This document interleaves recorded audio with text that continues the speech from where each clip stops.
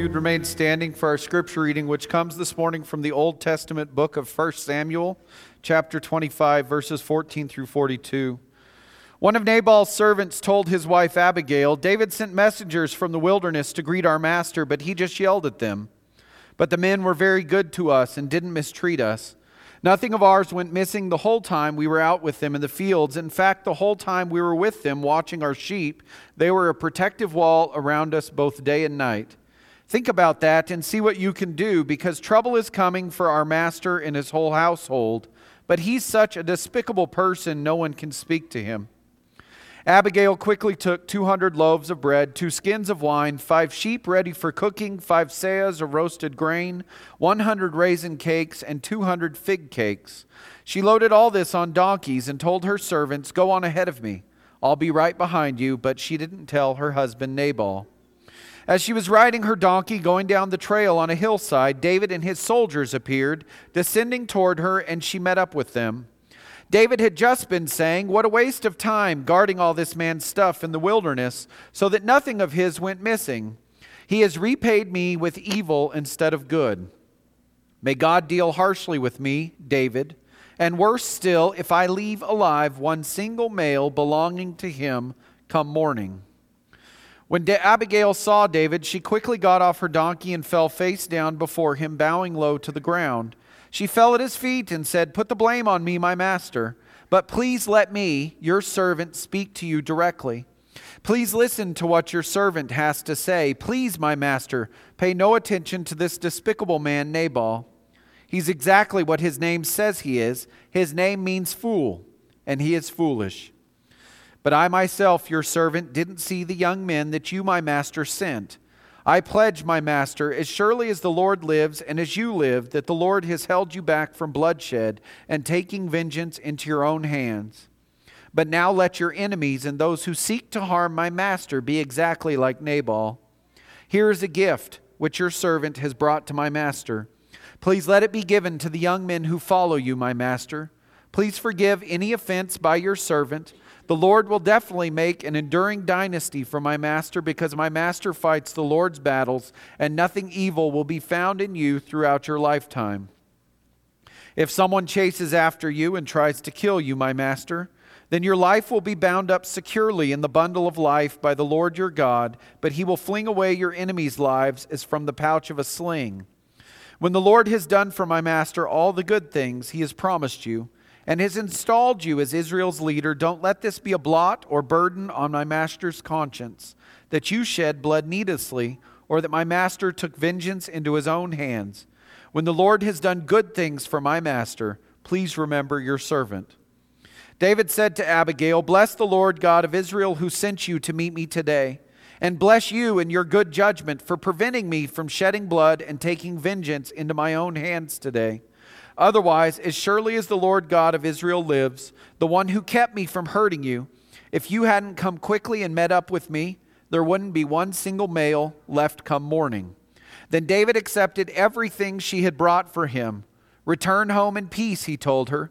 "Be assured that I've heard your request and have agreed to it." When Abigail got back home to Nabal, he was throwing a party fit for a king in his house. Nabal was in a great mood and very drunk. So Abigail didn't tell him anything until daybreak.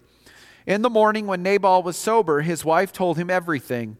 Nabal's heart failed inside him, and he became like a stone.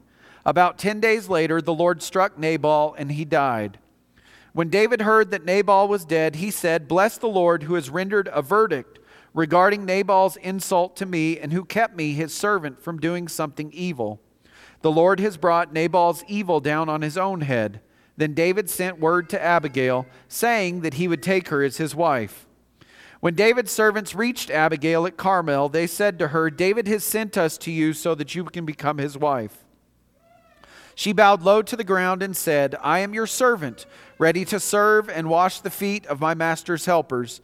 Then Abigail got up quickly and rode on her donkey with 5 of her young women going with her. She followed David's messengers and became his wife. This is the word of God for us, the people of God.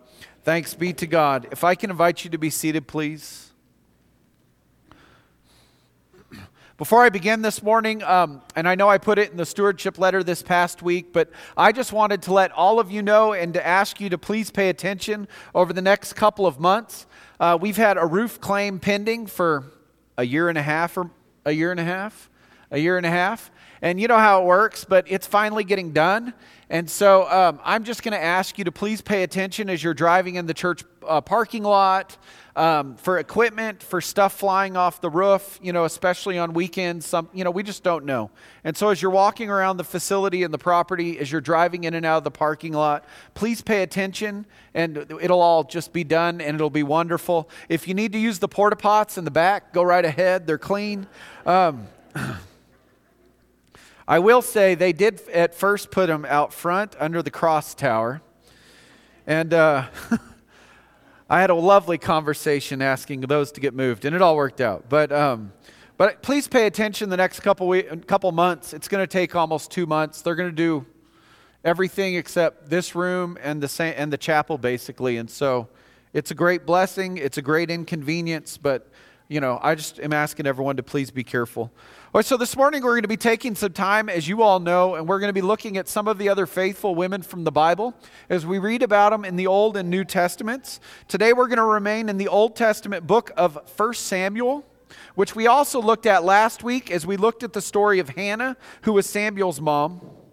To set up the story as we talk about it, in 1 Samuel, the story of Abigail occurs in a period of the Old Testament where we have to think about it.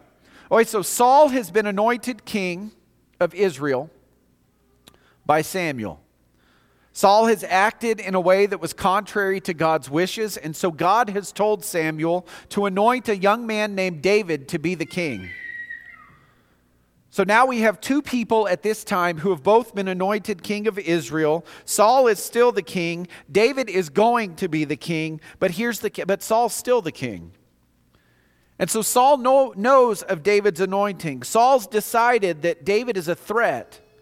And so what he's decided to do is that if he eliminates David, he can preserve the kingship for himself and then also for his children and for his succession.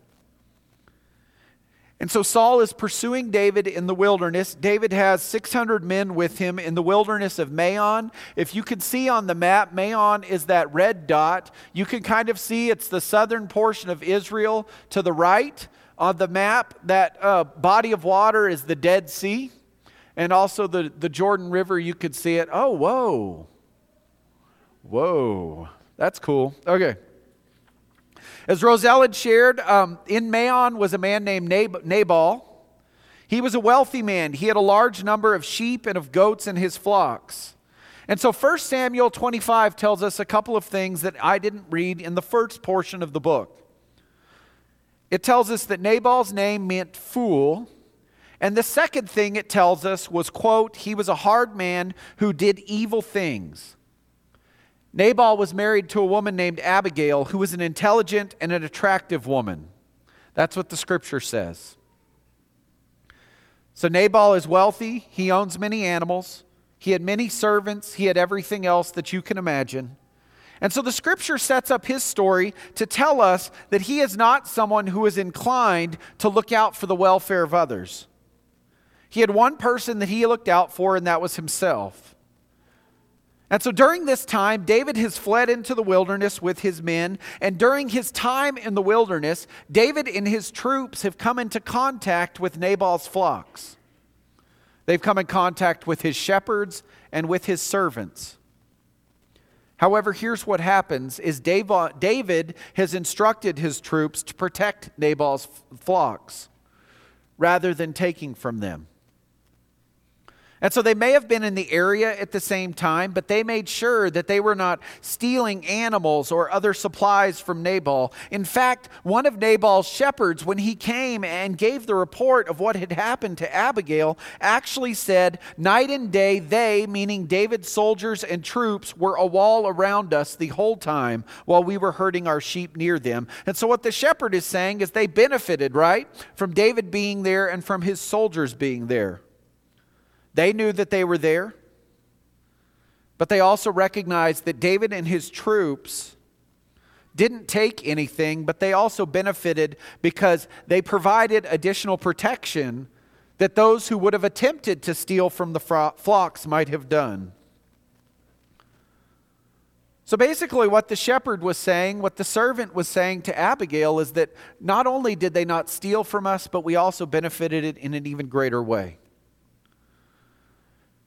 And so at shearing time, David has heard that Nabal has come out to the place where the shearing has occurred.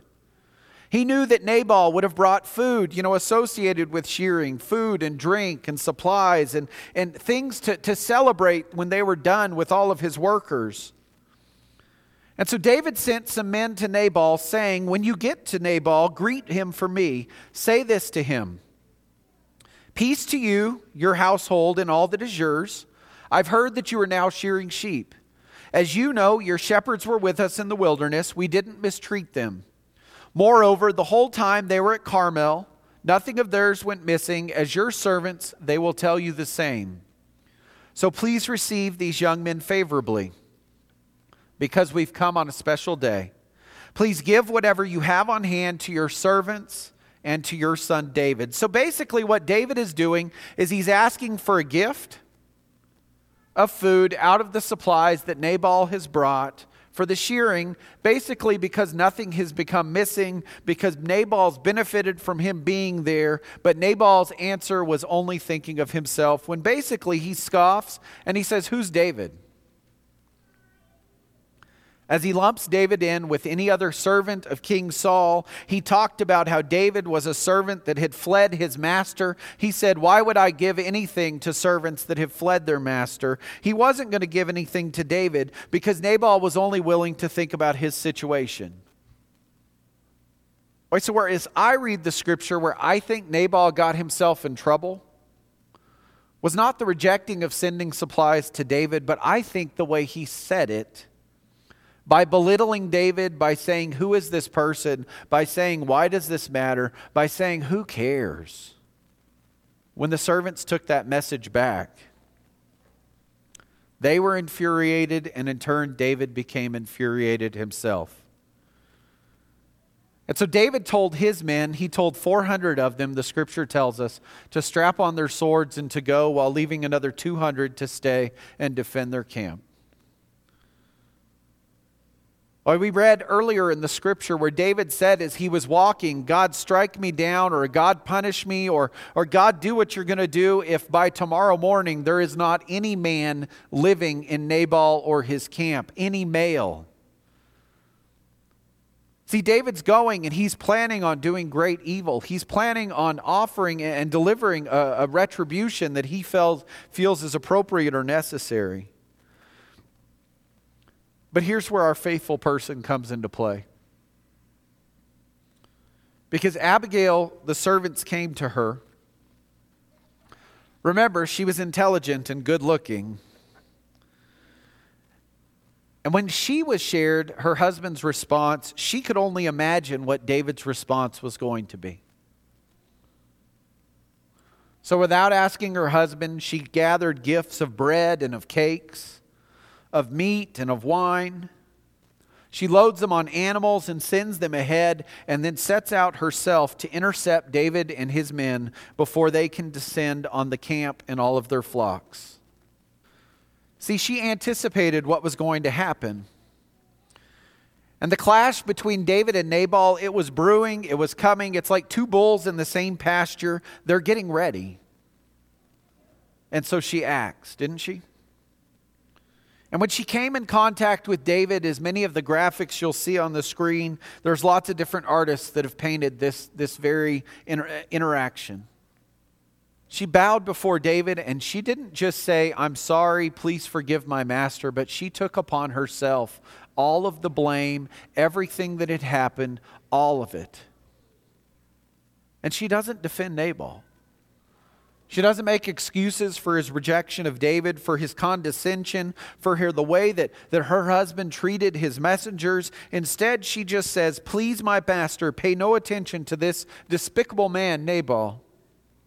He's exactly what his name says he is. His name means fool, and he's foolish. But I myself your servant didn't see the young men that your master sent. See, she asks for forgiveness. And she accepts the blame of that which is not even hers to accept. She offers David the food and gifts, and then she begs that Nabal be left alone and that David not commit an act of great vengeance or of evil, and that God be the one that deal with the whole situation. See, because Abigail feared God. She feared what would happen when David entered the camp and slaughtered Nabal and all of the rest. She knew that Samuel had anointed David. She knew that David was the next chosen king. She knew that God was going to be working through David and that God had blessed him, and that any actions against David could also be perceived as actions against God.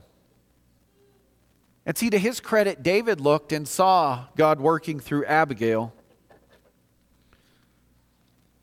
And so as he heard her words, he knew that as he descended to this camp from his wilderness hideout, that his anger and his own fury was burning. And so David accepted the gifts that she brought, and he returned with his troops to camp. And Abigail, in turn, returned to their camp and found her husband too drunk to even talk to, so she waited until the next day to tell him what had been avoided.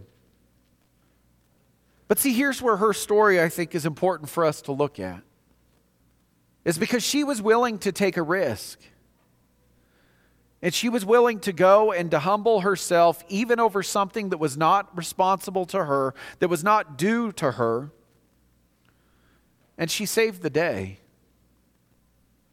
And it's not necessarily the fact that she went to David that saved the day, but it was the way that she approached David that saved the day. As she approached with humility and with respect, she approached with an attitude and a willingness to take responsibility for what had happened. And while Nabal was focused on how he was going to be affected or even what he was going to have to give up, Abigail was willing to look at the larger picture and see what might happen. See, Nabal asked the question, how am I impacted? How might I benefit? See, he was perfectly willing to allow David and his soldiers to protect his flocks, wasn't he? Because it didn't cost him anything. He was more than happy to benefit knowing that their presence in the wilderness is what was keeping other raiders away. And he benefited, and he was happy at that. But he took offense at David asking for anything. Well, so clearly Nabal was in the wrong, but see, as I read the scripture, I think David in a way was kind of in the wrong too. I think he was looking at this situation in a similar way, although obviously on the opposite side. He'd made sure that his men had not stolen any of the animals. He made sure that no raiders or others were able to come and make off with any of these animals or supplies. David made sure that his own men did not steal supply themselves. They did not antagonize or do anything towards Nabal's shepherds or servants. And so he made a request that I think he saw was an appropriate concession for what they had done and a recognition of what they had done. I think he thought it was owed him, didn't he? It was due to him. I've done all this for you. I mean, you didn't ask for it. I mean, it's like your child doing work that you haven't asked them to do and then wanting payment. Or someone else, right? But see, here's where Nabal and David's responses were similar. Because both looked at what they were either missing or would lose out on. And both of them, according to the response of the other, were pointed toward conflict that probably would have resulted in the death of Nabal, all the men that were with him, and who knows what else. But fortunately, Abigail saw a different situation. She saw the risk of her husband's response to the request by David. She saw the risk of what David might do when he heard what her husband had said. She saw that much more could happen and would happen, and many more would be impacted. And so she focused on the way that she might be able to bring peace rather than what we see was coming. Abigail was willing to humble herself. She was willing to take a risk and go, and she was willing to look at the larger picture. And because of that, we see how her life was saved and how the lives of all of those who were with Nabal were saved. She sought peace even knowing what could happen.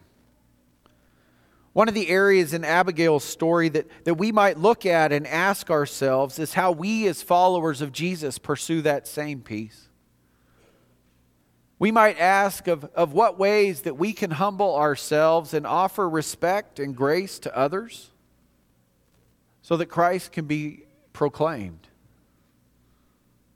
So that our lives will be known for what God is doing and for what God says through our words, through our actions, and through our deeds. See, Paul wrote about what a follower of Christ is to do. When he was writing to the church in Philippi in the book of Philippians chapter 2, he writes, "Don't do anything for selfish purposes, but with humility think of others as better than yourselves. Instead of each person watching out for their own good, watch out for what is better for others. Adopt the attitude that was in Christ Jesus. Though he was in the form of God, he did not consider being equal with God as something to exploit. But he emptied himself by taking the form of a slave and by becoming like human beings. When he found himself in the form of a human, he humbled himself by becoming obedient, even to the point of death, even death on a cross." See, friends, that's the Christ we worship, and that's the Christ that we celebrate this morning.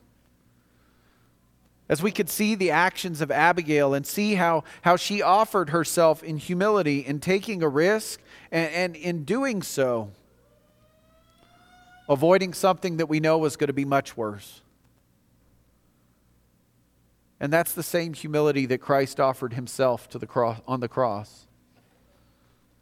For he gives us the opportunity to avoid and to seek a place in his presence that is far different than the path of sin would take us on.